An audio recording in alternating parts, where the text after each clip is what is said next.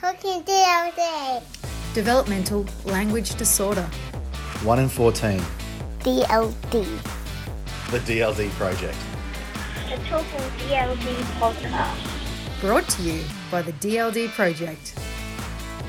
Hi everyone, Sean here, speech pathologist and co-founder of the DLD Project.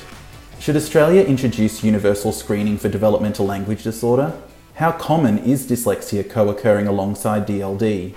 In this episode of the Talking DLD podcast, we're talking language screening with special guest Dr. Tiffany Hogan, Director of the Speech and Language Literacy Lab and Professor in the Department of Communication Sciences and Disorders at MGH Institute of Health Professions in Boston. So welcome, Tiffany, to the Talking DLD podcast. I'd love if you could introduce yourself for our listeners and tell us about your connection to DLD. Well, thank you so much for having me. It's a real honor. So excited to work with you in the past. And my experience with DLD is that I'm a clinical speech language pathologist, and I worked in schools and hospitals prior to becoming a researcher. And clinically, one of my first tasks as a brand new speech pathologist was to create a language literacy small group instruction for children who were on our waiting list. So we had children on a waiting list for about 6 months waiting for therapy, and we wanted to provide them some support. So we had parent training and language development, and then we had this language literacy support that we were providing in small groups. And in that project, I was able to learn more about DLD and the connection with DLD and literacy. And it really drove me to think more about the whole child, because when I was taking courses, I would take a course in speech sound disorder, take a course in language disorder. If I was lucky, I didn't have this course, but a lot of people have a course in literacy disorder. Mm-hmm. And then you go and see the child and you think like, oh, this is one child in front of me who has all of these difficulties. Now, how do I figure out what to do first, next? How do I handle the child as a whole? So that drove me to become more interested in the early language and speech foundations that a child has, and how does that lead to their literacy over time? And I was then able to go on and get the PhD and work on some longitudinal studies of language. And I became interested in this connection between DLD and dyslexia, and also school-based practices. And Sean, I worked with you initially on some of the advocacy work in DLD, but also I had you as a guest on my podcast, the See Hear Speak podcast. It was so fantastic to have you. So it's come full circle, and I feel very honored to be asked to be on this podcast with you. It's interview the podcaster today, isn't it? It's a different situation. I'm in the hot seat now. Yeah, I know. It's quite weird, isn't it? But I learned a lot through being interviewed by you for See Hear Speak. So I'll make sure that I'll pop a link into that chat perhaps and into the See Hear Speak webpage, so that if people are interested in following up and hearing you do your thing, they can follow along. That would be fabulous. So your research straddles both the DLD and dyslexia world, which is such an interesting space because our listeners are often educators as well as speech pathologists and families. So what do you think those of us supporting people with DLD really could learn from the dyslexia world? That's a great question. Straddling both of those worlds has been such an interesting phenomenon for me, because I've seen that in many cases, the dyslexia world is much farther ahead in their advocacy.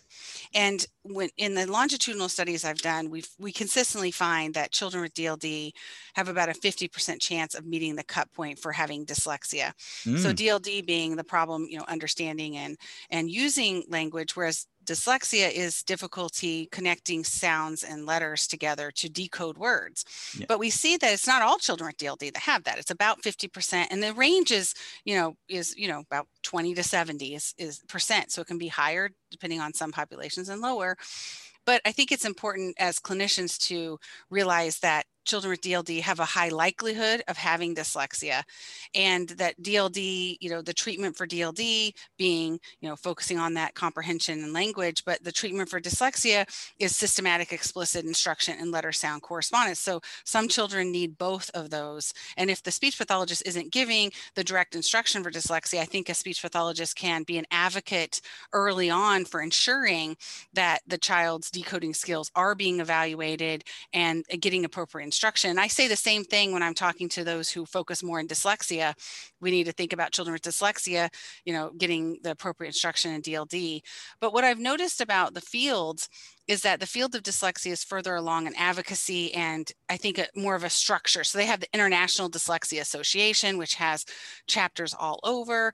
The word dyslexia is more known by the layperson.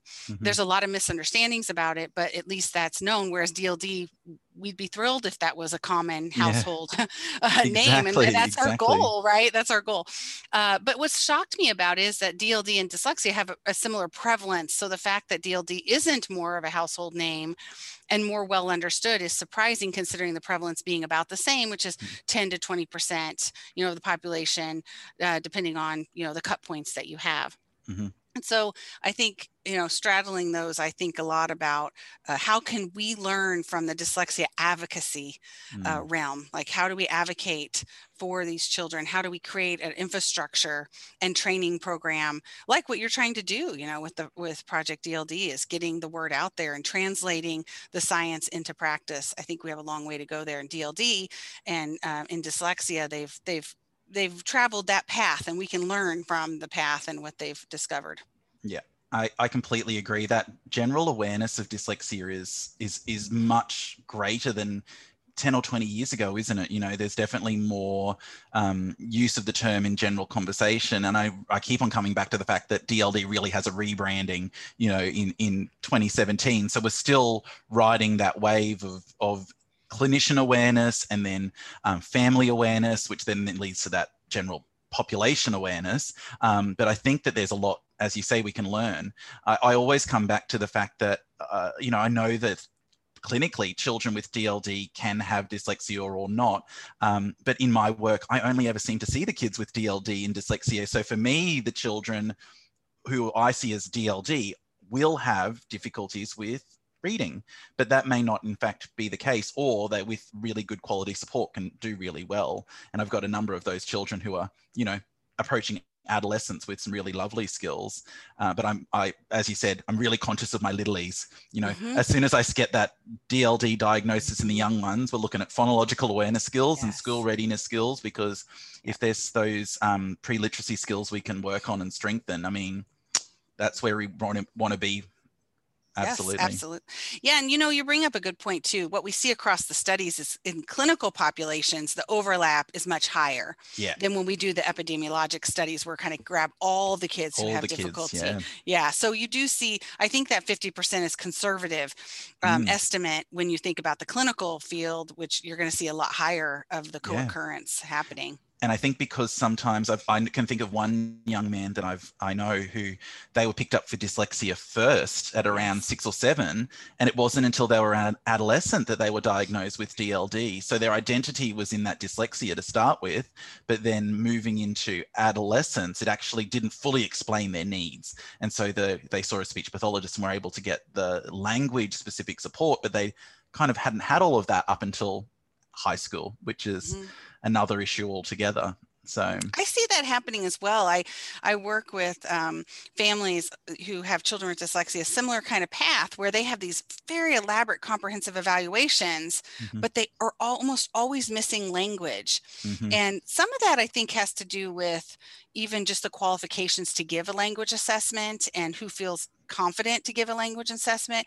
Is that, clinical psychologists who are doing these assessments, diagnosticians, don't always have the the clinical evaluation of language fundamentals or any of the comprehensive kind of language evaluations in their back pocket. And even though they're giving some language assessments through their battery, they don't interpret them as such. So I do think it's kind of where we can get a lot more collaboration together. And there's a clinic here that includes a speech language pathologist amongst everything else, and they probably give the most. They give the most comprehensive, because they have that speech language pathologist in the mix. Oh, look, and we've been talking about this offline, but with other people as well. But the idea of bringing psychology and speech pathology together in this space is so key, because we look at things slightly differently, and often it's the psychologist. Particularly in Australia, we might talk about an educational psychologist. I'm not sure if that's a term you use in the US, yes. but that an educational psychologist might be more the one that looks at the specific learning disability, like a dyslexia or a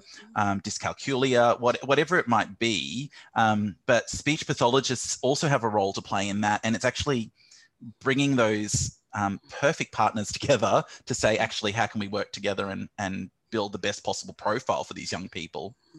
I think that's so important, because I see these educational psychologists, and clinicians, they will evaluate for, like you said, dyscalculia, dyslexia, ADHD even. Yes, yeah. But they're leaving out this critical component that is comorbid with everything, and that is the DLD portion. So I think we have to work together. And I was also going to say, one thing we've learned from dyslexia and the advocacy too, is that with dyslexia, it doesn't seem to be as owned by one field. You have educators, you have special educators, if anyone's more special educators, but you also have the educational psychologists, a lot of people coming together, whereas DLD, I think, has been owned by speech language pathology for a very long time. And so that's one field, and you just don't have those connections as much. And so I think the more we collaborate with other fields, the more broadly the term will be, available to advocate, and people will know it. But one area I know that you have looked really closely at is the concept of screening. Can you explain to our listeners what is meant by screening as a concept? This is a nice dovetail from the question you had about DLD and dyslexia, because what I've thought about in screening has a lot to do with the work I've done in dyslexia. So in the United States, we have a grassroots movement that came from parents to advocate for better screening of dyslexia in the schools systems here. And as part of that, I've thought more deeply about screening for DLD at the same time. And screening for DLD hasn't really been something that's been done, at least here in the United States, regularly. And when I say screening, I mean really a measure that's going to capture individual differences amongst children. And it's a first pass to say, if a child shows problems in this short, typically you want a screener, it doesn't have to be, but typically you want a screener to be short. Yep. And you want it to have few items, and you want it to be able to be given very efficiently to a large group of children. So we've been working on a classroom-based screener. So it's giving all the children at once. And so it's about 20 minutes to assess 20 kids. And it gives you a first pass to say who might have problems, who might be at risk. And it's really that risk profile. So it's saying, okay, you're at risk and you need further testing. So a screening is going to be that first pass where you say, did you fail or did you pass? Based on your, where your criteria is, where your cut point is. So if you have a 20 item screener, maybe you say you found out through research studies that the cut point's at 10 or 7, you cut it off, whoever's below 7, then what you want to do is test them further. Yes. And so it's just that very first pass. And what that has happened here through parent and teacher report is like, that's a way of screening where the teacher would say, I have some concerns about this child. So the screening comes from parents or teachers. But what we found is that can create a biased screen. So you have, if you're waiting for parents or teachers to say, I'm concerned, they may pick up on other issues that aren't language. So what we found in the United States is that only about 50% on average of children who have DLD, when we do these large epidemiologic studies, actually have a diagnosis or have even been seen or even have parents or teachers that are concerned. And that's kind of shocking. You're like, and we looked at several factors. You might hypothesize, well, maybe it's severity. Like the kids who are most severe are the ones that are getting services. We did not find that. Maybe it has to do something with a comorbidity. And that is something we did start to find, is that you're more likely to have help if you had a speech sound disorder. That's maybe more obvious. And then the parents and teachers say, oh, they're having trouble misarticulating sounds. Then they get a full evaluation. Lo and behold, they find the language issue.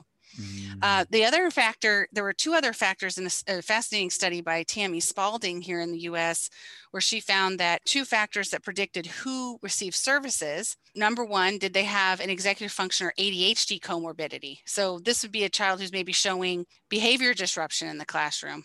So trouble sitting still, paying attention. They were referred, and then they ended up having a language impairment as well, or maybe instead of.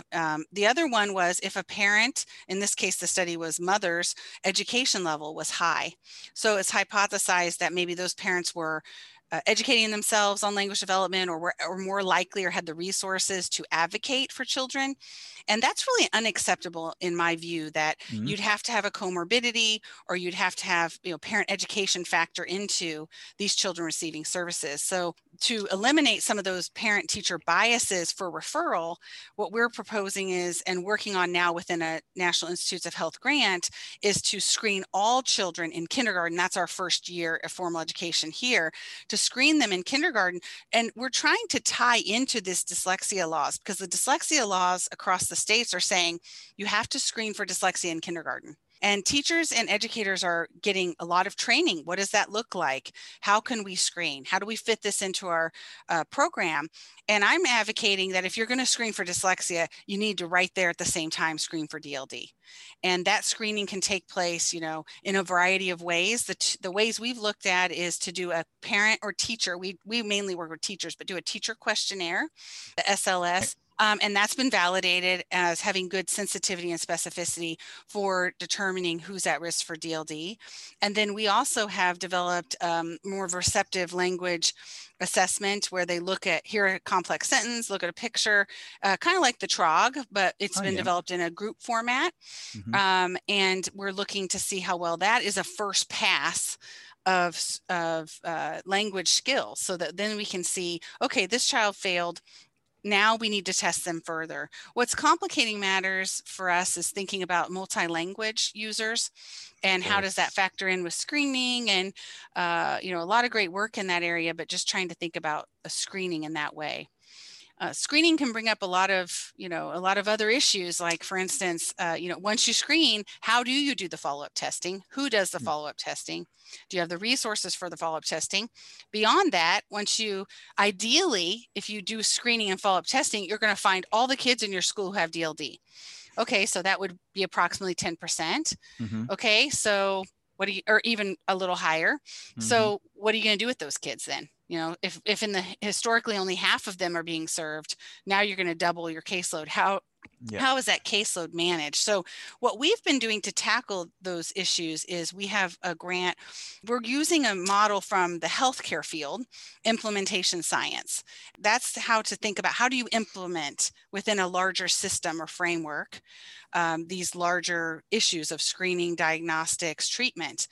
And one of the ways you do that is to first start by doing a needs assessment and think about barriers and facilitators, and thinking about the context, because screening done in one district and how they handle, the best approach to screening, diagnostics, and treatment might look different than another district based on the context they have. So we're trying to figure out what are some of the ways to set up a better systematic approach to identify and then treat and support these children with DLD. It sounds fantastic, and I think screening can be a really powerful tool, can't it, for early identification of DLD. It's one of those areas that I think that we've all talked about. And in fact, I actually suggest that there's probably a number of speech pathologists out there who already are going into school settings and screening already.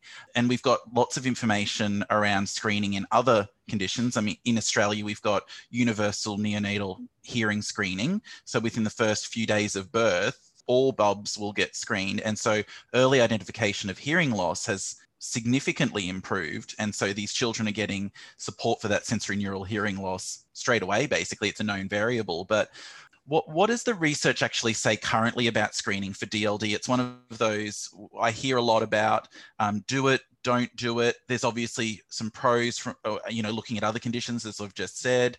What does the research currently say, and why is it still a bit of an area of discussion? I think it has to do with two things. One, I think there is a sensitive period currently with the measures we have for DLD, where they're more sensitive or specific to DLD at certain age ranges.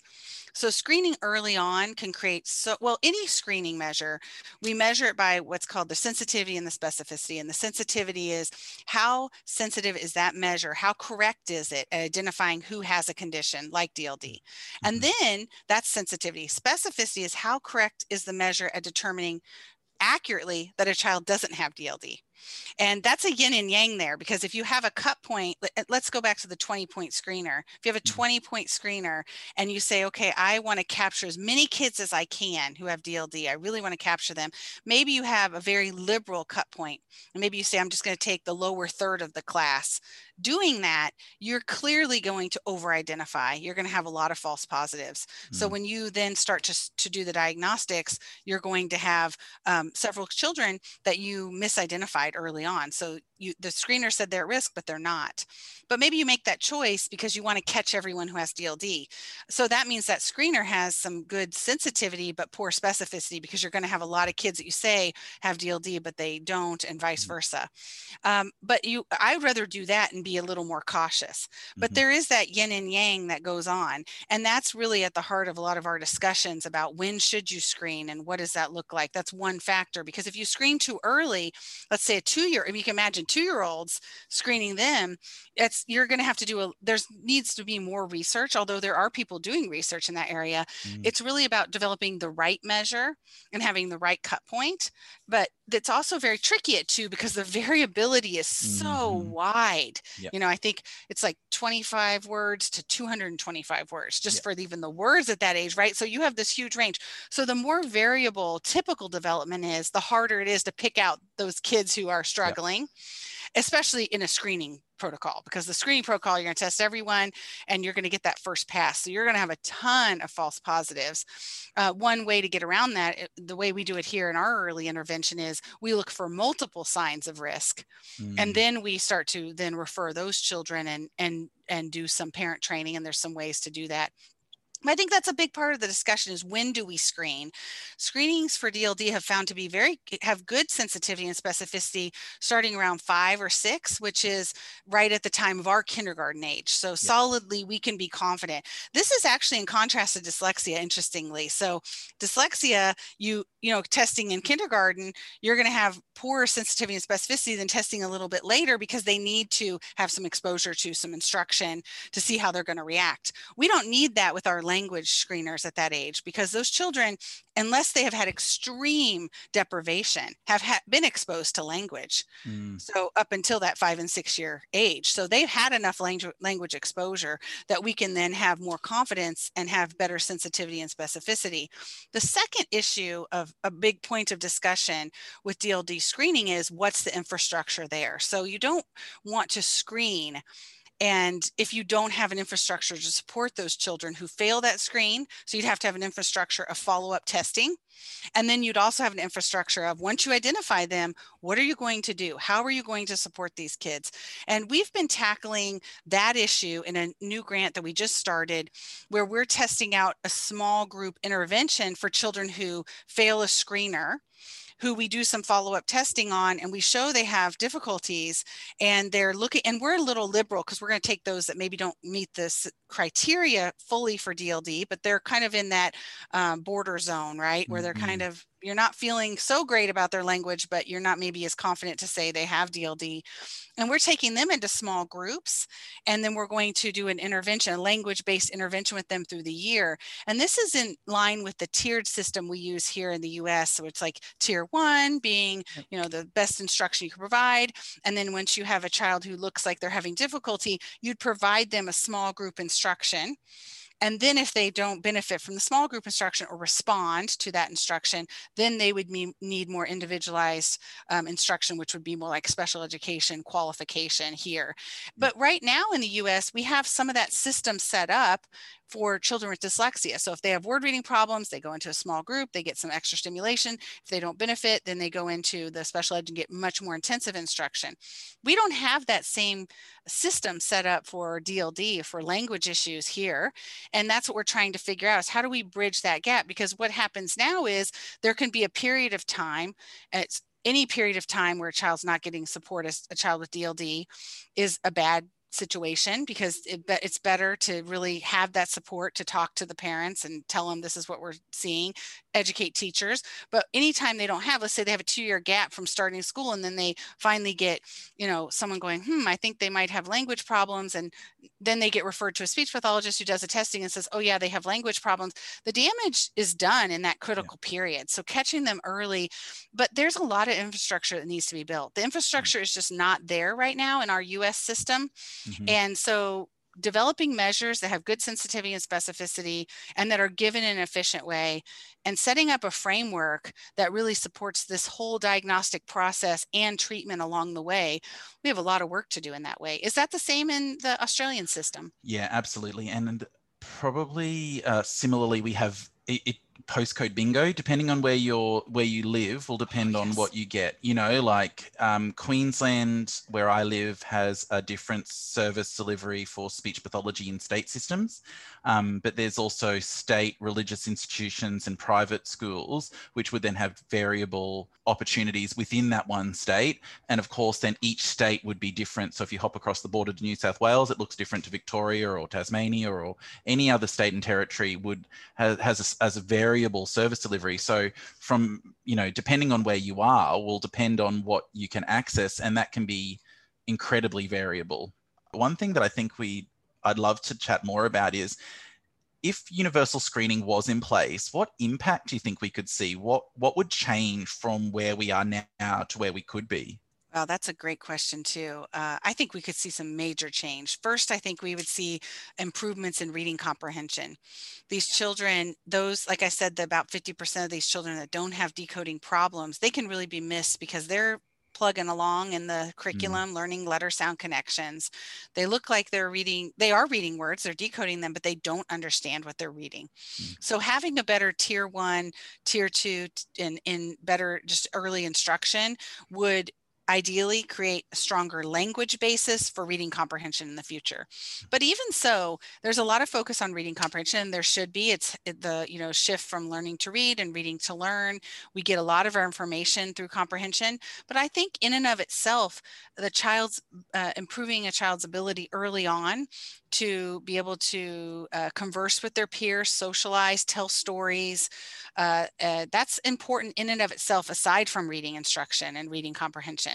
I think we would see an improvement in social emotional development in these children, because I think they would have a support person that would help them along the way. I think ideally we would also infuse some overall education about DLD and individual differences and neurodiversity amongst children. If we took this model, I see that happening already in dyslexia, which I love to see, is that there's a demystifying of dyslexia. There's a destigmatizing of dyslexia.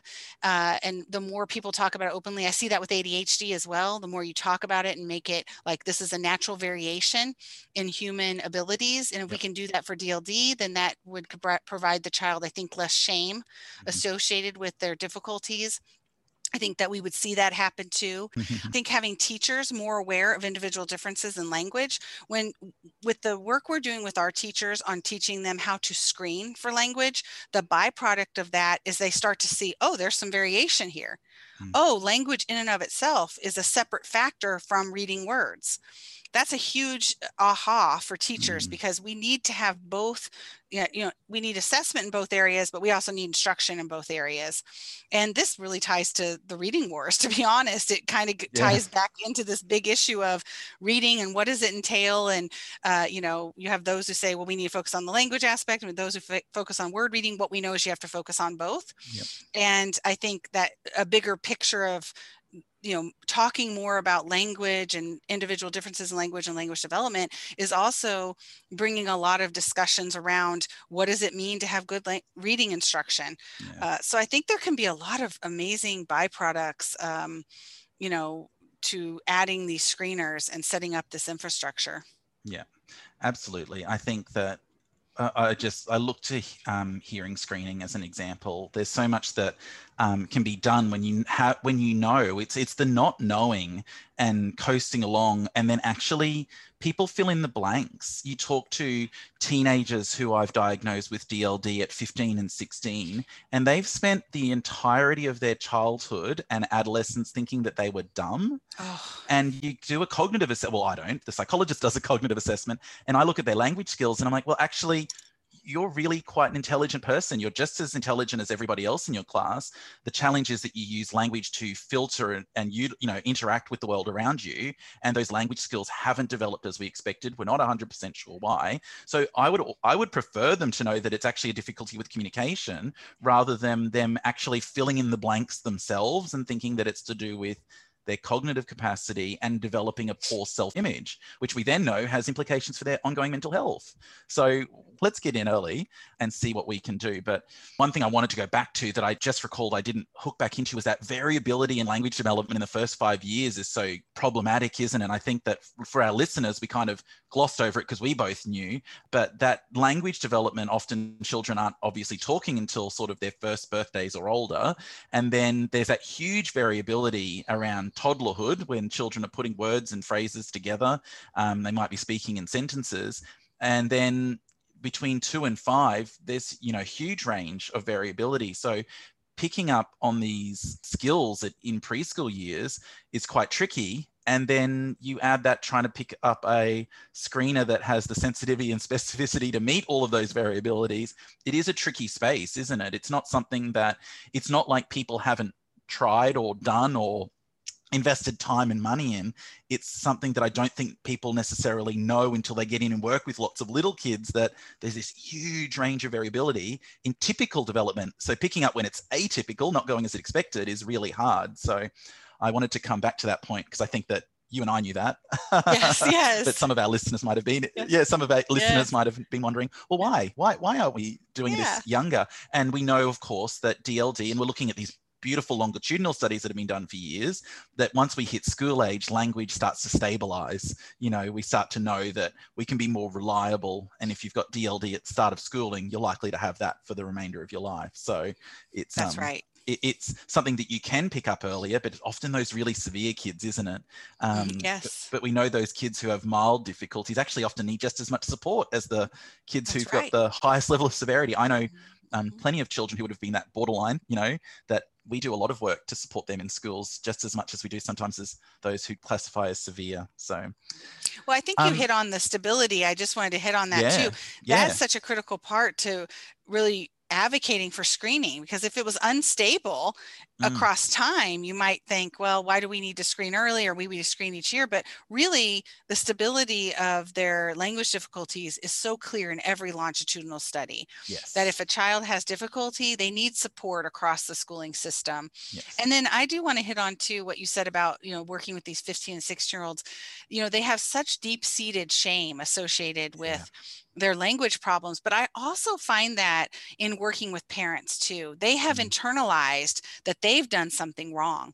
I can't tell you how many times I talk to parents, right? And they'll say, oh, I just was talking to a parent and she's like, I really should have talked to him more. He was my third kid. I didn't talk to him enough. Or I hear, you know, I didn't read enough books. I didn't do enough. They really internalize it too. And it's just creating so much shame. And we need to shine a light on that shame and say, no, there's nothing to be ashamed of. You didn't cause this. This is an individual variation. What we can do though is support you to help you, you know, really develop your strengths and then support this difficulty that you have. That's, I think, going to be a big part of demystifying and advocating for DLD as you're doing in these screenings. Absolutely. But of course, then one of the important variables is then we keep coming back to the speech pathologist as such a key stakeholder in this whole process, right? And I'm sure there are going to be speech pathologists listening in, and I'm sure some of those are already screening or planning to screen children, because it is something that it is this idea that we think, well, if we can screen everybody and then we can pick up on these kids, you know, we're going to be doing such a good job. But as I said, there's that tension in terms of, you know, the sensitivity and specificity and what we need to be able to do as clinicians to best undertake this process. Are there certain assessments or tools that have better sensitivity and specificity that clinicians could be looking to? What sorts of things might they need to consider? Because they may, as I said, already be doing this or be planning to do this in their clinical work. Yes. So we've actually been working on a paper now where we're really culling the literature and also all the publishers, and we're looking to see what are some screeners for English speaking children and what are the sensitivity and specificity. So we have a paper, and as part of that paper, we're finishing it up and submitting it, but we created an Excel spreadsheet that is actually on my Twitter account for free that you can access, that has a list of all the current screeners. And then it also gives what we're looking at for a screener. So I think that's the critical part, because I'm not familiar with all the screeners in the world, but there are key factors you have to look at. And one is, does it fit your age population? Is it validated and, for your age population? Does it have good sensitivity and specificity? That's a critical factor. And also just how does it handle diverse learners? So does it have that, those groups of children in there, and how does that look? Yeah. I think that I've worked with some speech pathologists who've done such a great job in looking at school-specific screeners. And so they've created some homemade screeners that include key components. We know in kindergarten, grammar is a big, we have developmental norms on what children should know at that age in terms of grammar. So if they aren't hitting those grammatical markers, vocabulary is a little harder, to be honest, because vocabulary can be influenced by experience. It's not the best marker. We really find grammar at the kindergarten age is really the best marker out there. As I mentioned, there's a validated measure of teacher, checklist kind of thing. Like, these are some of the concerns you're seeing. And that's fantastic too, because you can do a checklist.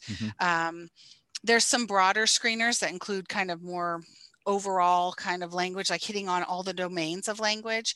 But some of the speech pathologists have created their own measure, and then what they do is they'll give it and they'll determine, like, kind of follow the kids. They do their own study, they do their clinical study, and they know where their cut point is, and they have that clinical experience to say, here's where on the measure I've created and used over time, this is where I know a child having problems, and I need to follow them, either red flag and kind of follow them, or do some further testing. I think that's great if a speech pathologist is doing that. I would like to see more available standardized and normed measures for speech pathologists to use, because that would be the ideal.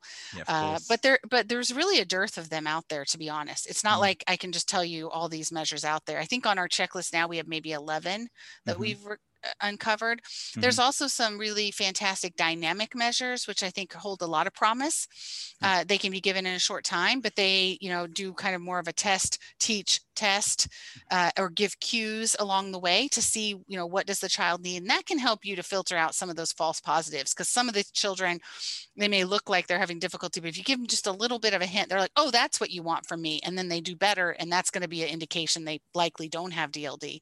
It's more like the testing skills in that case, isn't it? Yeah, whether that's you have the skills to engage in a testing environment. Yeah, totally. And we find the best screening outcomes, meaning the best sensitivity and specificity at the end of towards the end of kindergarten, actually, because that gives the child time to acclimate to the formal education environment and be able to really sit and take a test and know, what does it take, what do you need to attend to a test, and even just basic things like circling what you need to. We've tried it early on, and you run into a lot of problems that can really muddy the water and create more false positives than you'd like to see. And one of the benefits I know from working with age range, our foundation year, we'd call it, it's called different things in different parts of Australia, but often early childhood educators, they actually do have in their training quite a lot of knowledge around language, or they are conscious of the impact of language. It's a very different conversation when you're talking to senior secondary teachers, because it's kind of assumed at this point that their language systems is fully formed. They basically have an adult vocabulary that's growing and that they're able to speak and understand as an adult would. But these younger year levels, I feel like the teachers seem to be really receptive. Like, it's a really big benefit of working in that age range, because that was that's been my area for such a long time, that it's those early childhood educators that really seem to take it on board. One thing I will say to our listeners is, I will, if it's all right with you, Tiffany, I'll link into the podcast, that resource for the screening that you said is freely available on your Twitter account. So I'll link that for people who might be interested in learning more about some of the screening tools for English. That's great. And also, I'll tie back to this kind of theme we have here of tying back to dyslexia. So I've been a member of a group that has created what's called a tools chart online. We can link to that as well if you'd like. Yes, And please. that's been focused more on dyslexia and reading instruction and even math instruction.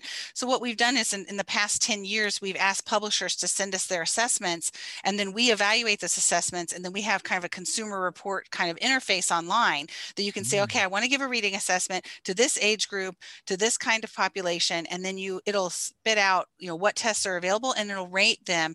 Like if you have an empty bubble, that's not good evidence. If it's a half bubble, it's okay evidence. A full kind of colored in bubble means great evidence. So you can take a quick snapshot, and we're doing that in the reading world. And I'd love to see more of that in the language world as well. Improving assessments is always going to help us in our clinical and practice. And I think that is more that we can kind of be transparent and good consumers of tests, the better we're going to use them diagnostically. Yeah, and people ask me, what is the best test for DLD? It's one of the most common questions I get. And I keep coming back to, it's whatever you need it to test. You need to test what you want to test. So you need to select the test to do that. And so there's options. I've given myself permission lately to be using a lot more non-standardized measures alongside, my standardized assessments to look at their functional impact and ensuring that I'm not just considering numbers on a page, because children are more than numbers. But I think it's taken me, I won't say how long I've been out of uni, but it's some time now. And it's taken me that long to actually say, I trust that my interpretation of my observations in a clinical setting and my discussions with the parents and the input from the classroom is as valid. I've always done it, but it is as valid as my standardized assessment scores. And that's taken me, as I said, quite a bit of time. But I think it's really important because you see the child as a whole. All the person so as a whole. important. It's so important. Lena Plant, who does a lot of research and testing, I love how it's all about purpose. Yes. And, if you're trying to, screening is a purpose of screening out those who don't need further testing. Diagnostic testing is to diagnose. But once a child's been diagnosed, you don't need those standardized tests. You really don't, because then the goal is to help them functionally communicate and functionally and function in school setting. And so I agree with you. It's taken me some time too to kind of let go of some of those diagnostic tests because we don't need them.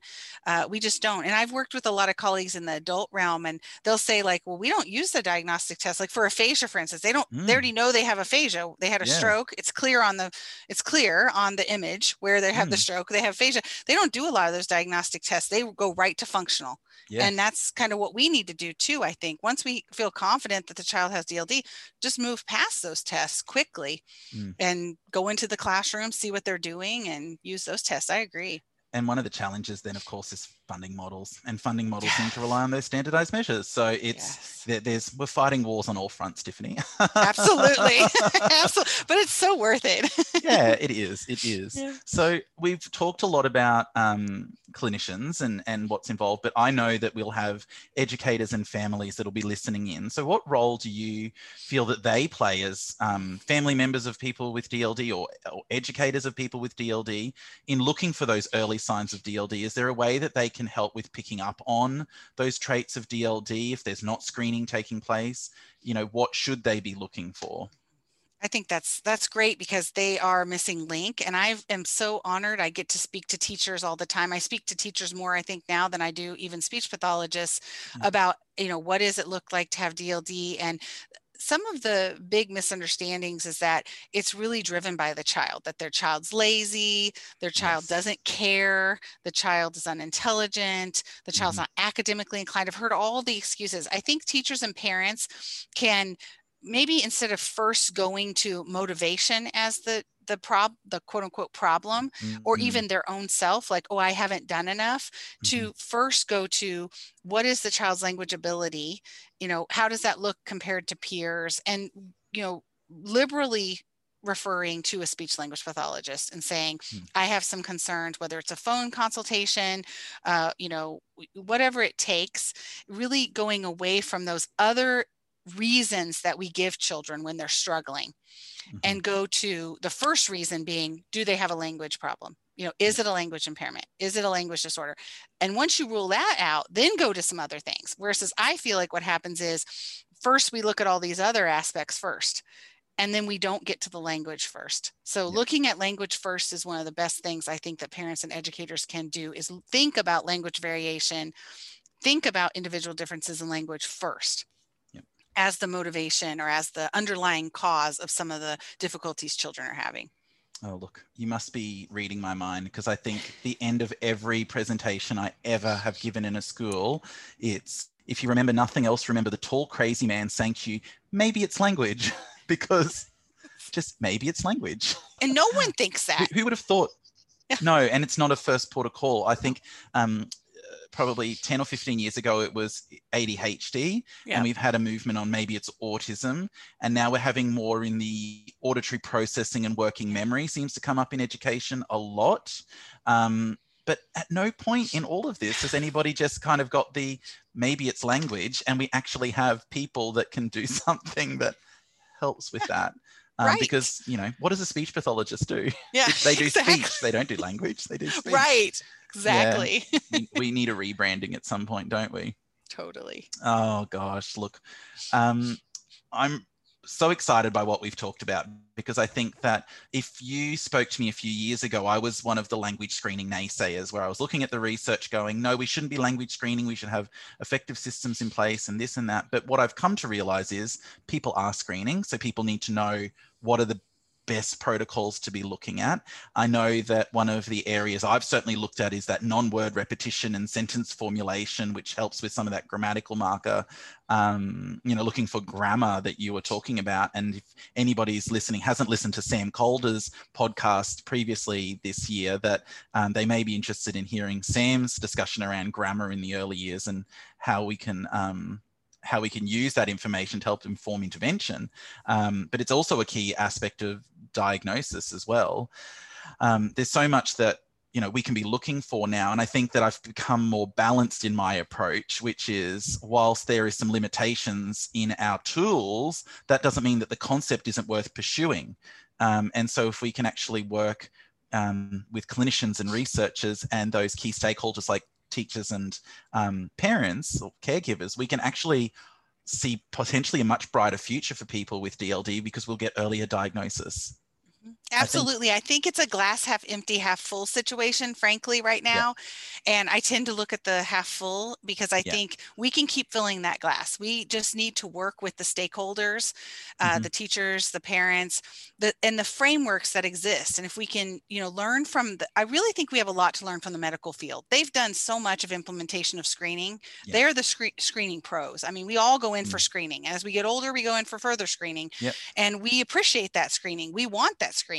Yes. But it's taken medical field a long time to figure out, how do we do that? What are the facilitators? What are the barriers? How can we meet the patient where they are and screen in the best way? I think we can do that as a field too. We have a long way to go, but we can learn and do that in a better way for these children. Yeah, absolutely. So in your opinion, what do you hope to see in the future for DLD in the US and around the world, either clinically, research, service delivery? What are your hopes and dreams?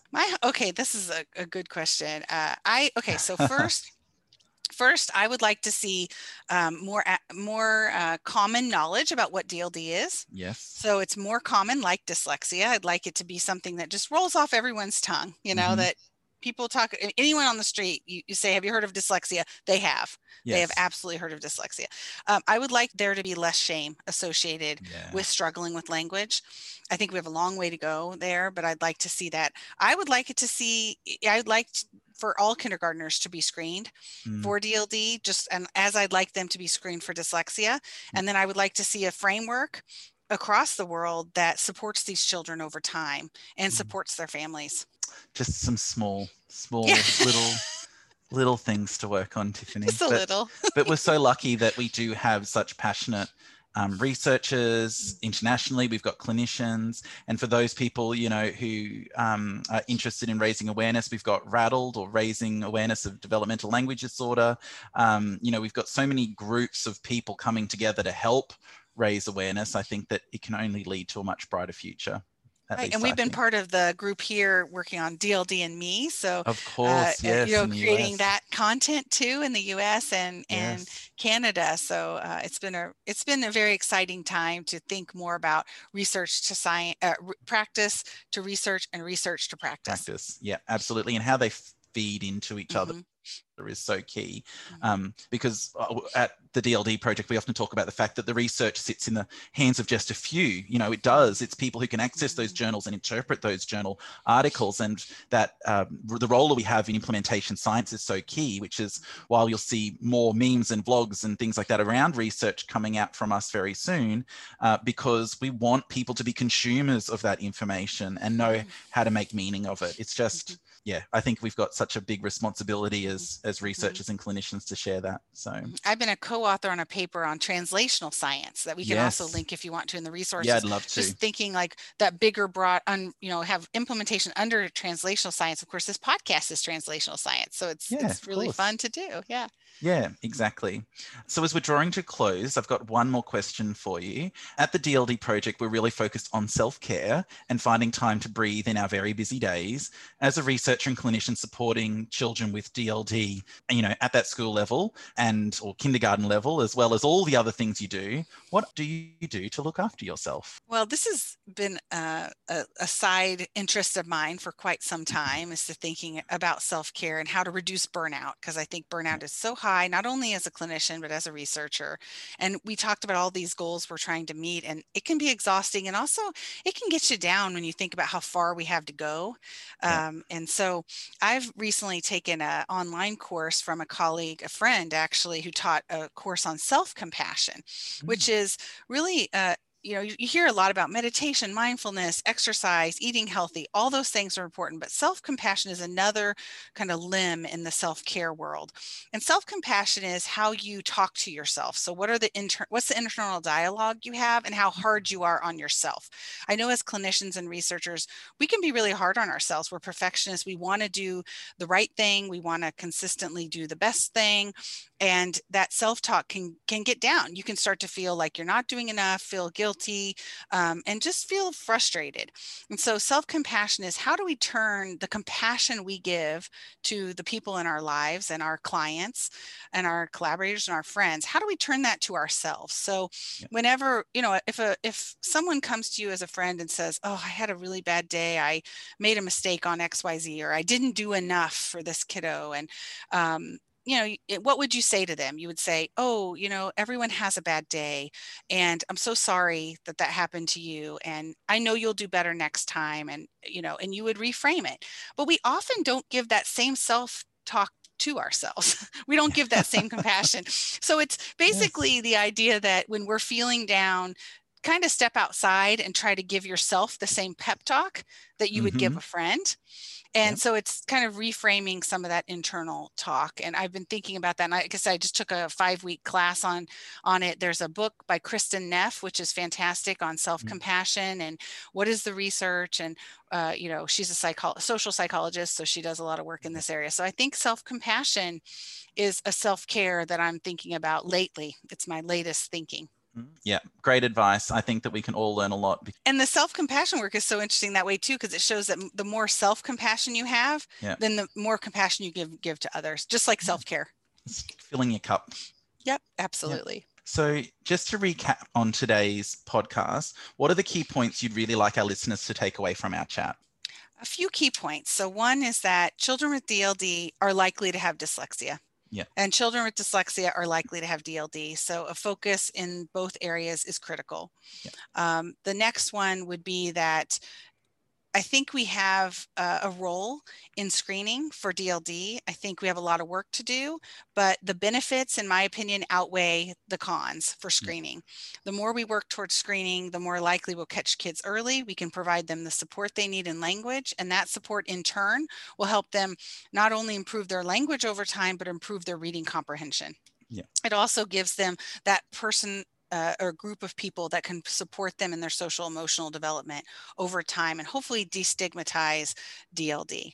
I invited you today because I really felt like I'm very passionate about what you write about, but I feel like learned something from you today, because you've breathed life into what I read and what you write about. And I think that's so important. If you'd asked me 10 years ago, I would have said that dyslexia and DLD were mutually exclusive. That the dyslexia was that you only diagnosed when he'd ruled out everything else. And if a child had literacy difficulties, it was explained by the DLD. But I think particularly through my PhD research and studies, I'm discovering that actually I really agree with that model that you're presenting with a dual diagnosis, because I think the supports that need to be in place for both conditions actually don't happen if you just have one or the other. That dual diagnosis is actually potentially the future, I think, for clinicians in this space. So I've changed my opinion, I think, over years. I love how you stated that. It's just so true, everything about it. Yeah, and I think it's important to grow and change. And I hope that by people listening today, they will grow and change in their opinions as well. So thank you so much for your time today, Tiffany. I really appreciate it. Thank you so much for having me. How lucky are we to have Dr. Hogan on the DLD Awareness Raising Dream Team? She is amazing. What a very, very intelligent woman. We know screening is quite a controversial topic, so very interested to see, has your position changed after today's podcast? Please let us know. We want to know via email at connect@thedldproject.com. And don't forget to head to our website for more information on DLD. We've got resources and training up there at thedldproject.com. Thank you for joining us. Of course, together we are creating a world where people with DLD are recognised, understood and empowered to live their best life.